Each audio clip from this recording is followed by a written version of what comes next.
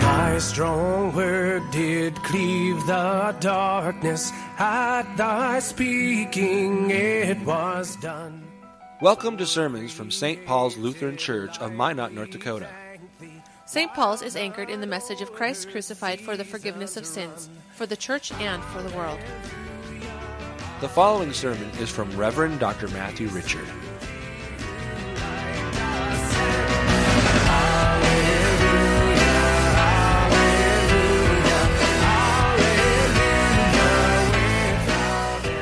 Holy Gospel according to St. Luke, the 11th chapter.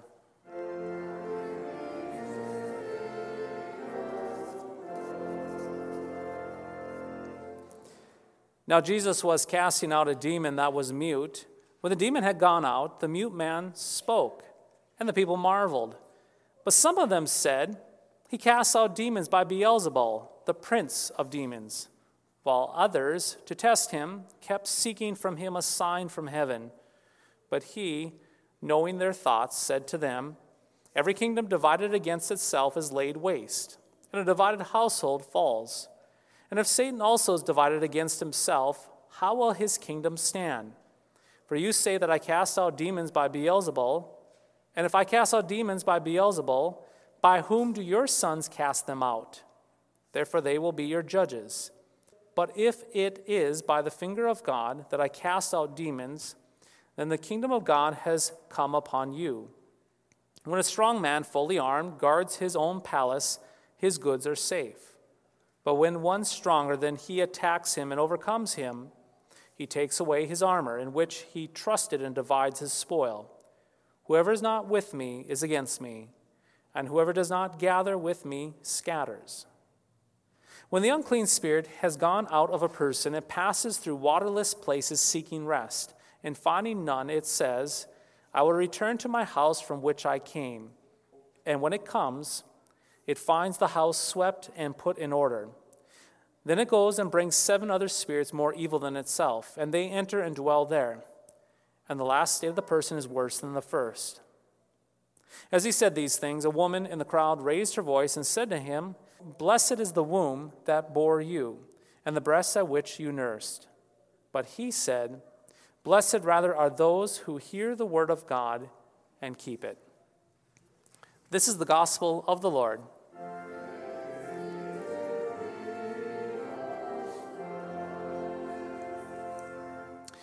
In the name of Jesus, amen.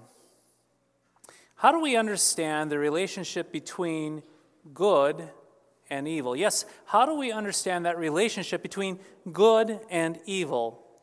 Now, this question has been contemplated in every single generation, on every single continent, throughout hundreds of years. Indeed, the subject of good and evil turns up in philosophy and theology and folklore and books and movies and so forth. It is a very, very well explored topic. In fact, looking back to those ancient Greek mythology, many of those fake gods and goddesses wrestle with this good and evil. Many of these gods and goddesses of the Greek mythology were neither purely good nor purely evil, but more dabbling in the shade of gray. The Greeks many times indeed saw things in shades of gray, not black and white. We see the same blurring of evil and good in our current culture. Simply go to the movie theater, my friends, and watch one of the most recent superhero movies, and you will quickly realize that Batman and Spider-Man are not always purely good. Furthermore, in our superhero movies, we'll often find good guys fighting other good guys, and bad guys sometimes acting good. This all really confuses the distinction between good and evil. And quite often in books, when we read those books, we find ourselves rooting for the villain of the story to overcome the good sheriff. Now, I do not share this to be a killjoy. However, I do share this as just one example how we try to process and understand and think about good and evil. We examine good and evil from all the different sides. In so doing, we often blur the line between good and evil. We cheer on that villain and we pit good against good. Again, this kind of rearranging can make for a very good novel. However, if we're not careful, this kind of thinking taken to the extreme can have devastating effects on our ethics. It can have devastating effects not only on our ethics, but the Christian faith as well. Now, dear friends, most people acknowledge the existence of good and evil. It is rather self-evident. Evil exists and good exists. Indeed, this is very self-evident to most people in society. But there is a problem with this. And where it becomes problematic is how we understand good and evil. Where does evil end and where does good begin? That is to say, where things become problematic is when we swap good for evil and evil for good, or when we blend them together into a shade of gray, or when we take that line between them and we remove that line, thus making them indistinguishable. This is the problem, my friends, that Jesus is talking and addressing from our Gospel of Luke. In our Gospel of Luke, we hear Jesus being accused of doing evil when in fact he is doing good. You see, some of the people condemned Jesus' work as the work of the devil. They said this, he, that is Jesus, he drives out demons by Beelzebub, the chief of demons. In other words, Jesus was tapping into the demonic sources of power to perform these miracles. They were foolishly accusing Jesus of making an alliance with the devil. Now, this is problematic not only because it is false, it's a false accusation, but because it blurs the line between good and evil, Jesus being good, not evil. So Jesus, he resists this characterization and he responds back. He says this, he says, every kingdom divided against itself is laid waste. In other words, if Jesus was partnering with the devil, why would he work against the devil? Why would the devil empower Jesus only to see Jesus sabotage the kingdom of darkness? It does not make sense. Now, dear friends, it is quite simple. There's no alliance between Jesus and the devil. Light has nothing to do with darkness. Goodness is not in partnership with evil. What this means is that those who were accusing, Jesus were grossly confusing good and evil. Now, there's a profound application to all of this, though. That is, the church, the body of Christ, the church cannot be in an alliance with anything evil. That is right. If the church aligns herself with evil, she is then separating herself from the Lord. As we've established, Christ has nothing to do with Satan. Therefore, light has nothing to do with darkness. Therefore, if the church is tempted to align herself with evil, she is actually splitting herself from Christ himself.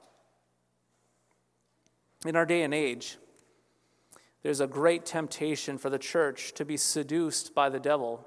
Yes, indeed, the devil comes and seduces the church away from the light, away from Christ, by tickling our ears to listen to the old Adam, or tickling our ears to listen to the ideas of the world.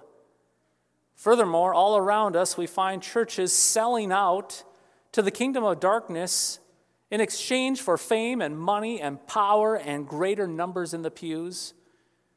We too can be tempted. We can be tempted to make friends with evil, to give an advantage to our church and denomination. We may be even tempted to use Satan's weapons in the cause of good, but we rationalize it away only for a time. But all that this does is divide the church away from Christ, put a wedge between us and our Lord.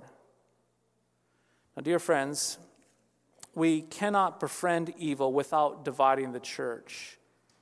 And just in case you might think that this is an overreaction, ask yourself this question. If Satan is not willing, if he's not willing to have a divided kingdom, how can a divided church be of benefit to Jesus? If Satan does not want to be divided, why are we so quick to roll our eyes and say, well, the church needs to quit being so dogmatic and so strict and old-fashioned, and the church just needs to catch up with the times, the day and the age is the 21st century after all. What we're learning, my friends, from our gospel reading is that there's no alliance with evil. There's no alliance with evil because Christ is not in alliance with evil. And because there's no alliance between Christ and evil, there is no alliance with evil for us as the church. That means when it comes to the kingdom of God and the kingdom of darkness, there's no neutrality for you. As a Christian, you cannot ride the fence, you cannot wave a Swiss flag, you cannot lay down an independent voter's card, and you cannot have your cake and eat it too. When it comes to good and evil, Christ and the devil, light and dark, there is no middle ground. In fact, the only thing worse, mark this, the only thing worse than evil is indifferent neutrality. Yes, pay attention, my friends. The only thing worse than being evil is being indifferent. Permit me an opportunity to explain. Listen carefully. You see, when we are indifferent, we do not have a compulsion to one thing or another. Indifference is simply shrugging the shoulders and saying these words, well, whatever. Yes, whatever. Indifference goes the way of apathy. It goes the way of a lack of concern. Indifference goes the way of disinterest and aloofness, of complacency and casualness and laziness. Indifference does not recognize evil that comes from evil, and it does not recognize good that comes from good. Indifference really doesn't care. And so, my friends, indifference becomes the devil's best friend.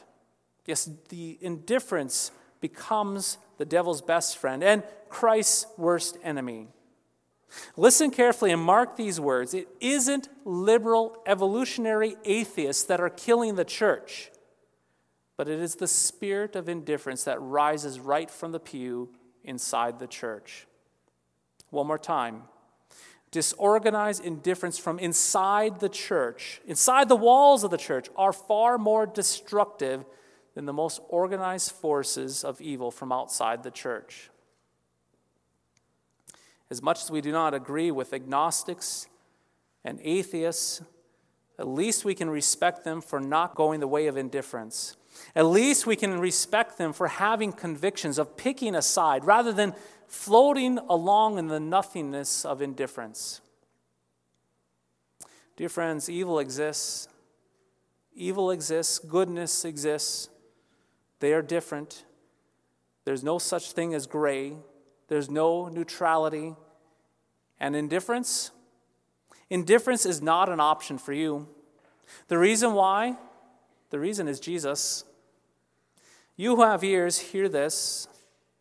You are God's beloved child. This is your position in Christ's church. You are loved. You are really loved. You are forgiven. You are really forgiven. You are accepted. You are really accepted because Jesus shed his blood on the cross for you. There's no such thing as indifference where you are kind of loved. There's no such thing as indifference where you are kind of forgiven, kind of accepted, and kind of belong to Jesus. Indifference is nonsense. In your baptisms, the Lord, he snatched each and every one of you from the kingdom of darkness. And he placed you not into a slushy indifference in the middle, but he places you into the light. Indeed, Jesus rescued you from the pits of hell. He rescued you from the pits of hell unto forgiveness and life and salvation. And so, my friends, you belong to Jesus, not the devil. And especially, mark this, especially not indifference. You are called to walk not in darkness or loaf around in indifference, but to walk in the love of Christ as a saint. Yes, you heard that right, as a saint. You are saints of Christ. You have been called through the word of the gospel and set apart as God's very own. You are now children of the light. What all this means is quite simple. As blood-bought, baptized saints, you shall have no part of the sins of the old Adam, no part of the darkness of the world. How can a child of the light dance in the darkness? How can a child bathed in the waters of baptism swim in the abyss of sin? Faith is living, my friends, and active. It's not apathetic like indifference. Furthermore, these lips and this tongue that you have receive the body and blood of Christ poured upon them. Therefore, your tongue and mouth are sanctified, not to delight in slander and gossip and bitter talk about your neighbor, but they are sanctified to rejoice and to praise and to speak the glories of Jesus and the best construction of your neighbor to one another. Dear baptized saints, because there's no friendship with the devil and because there's no neutral gray between good and evil, you are called to walk as a child of the light. You've been separated from darkness. You belong to Christ's church. That is who you are.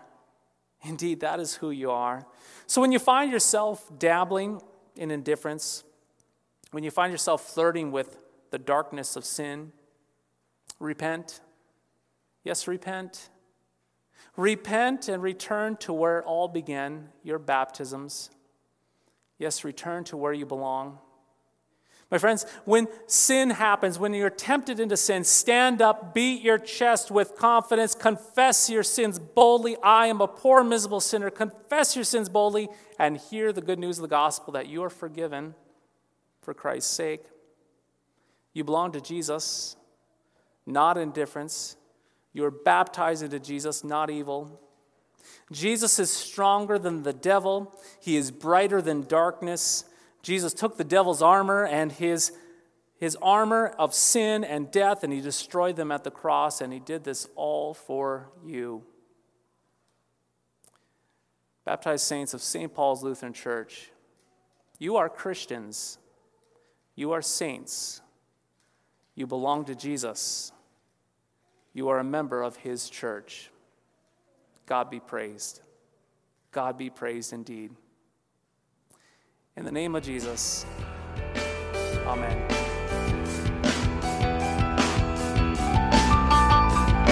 Thy strong word bespeaks us righteous, bright with thine own holiness. Thank you for listening to today's podcast sermon.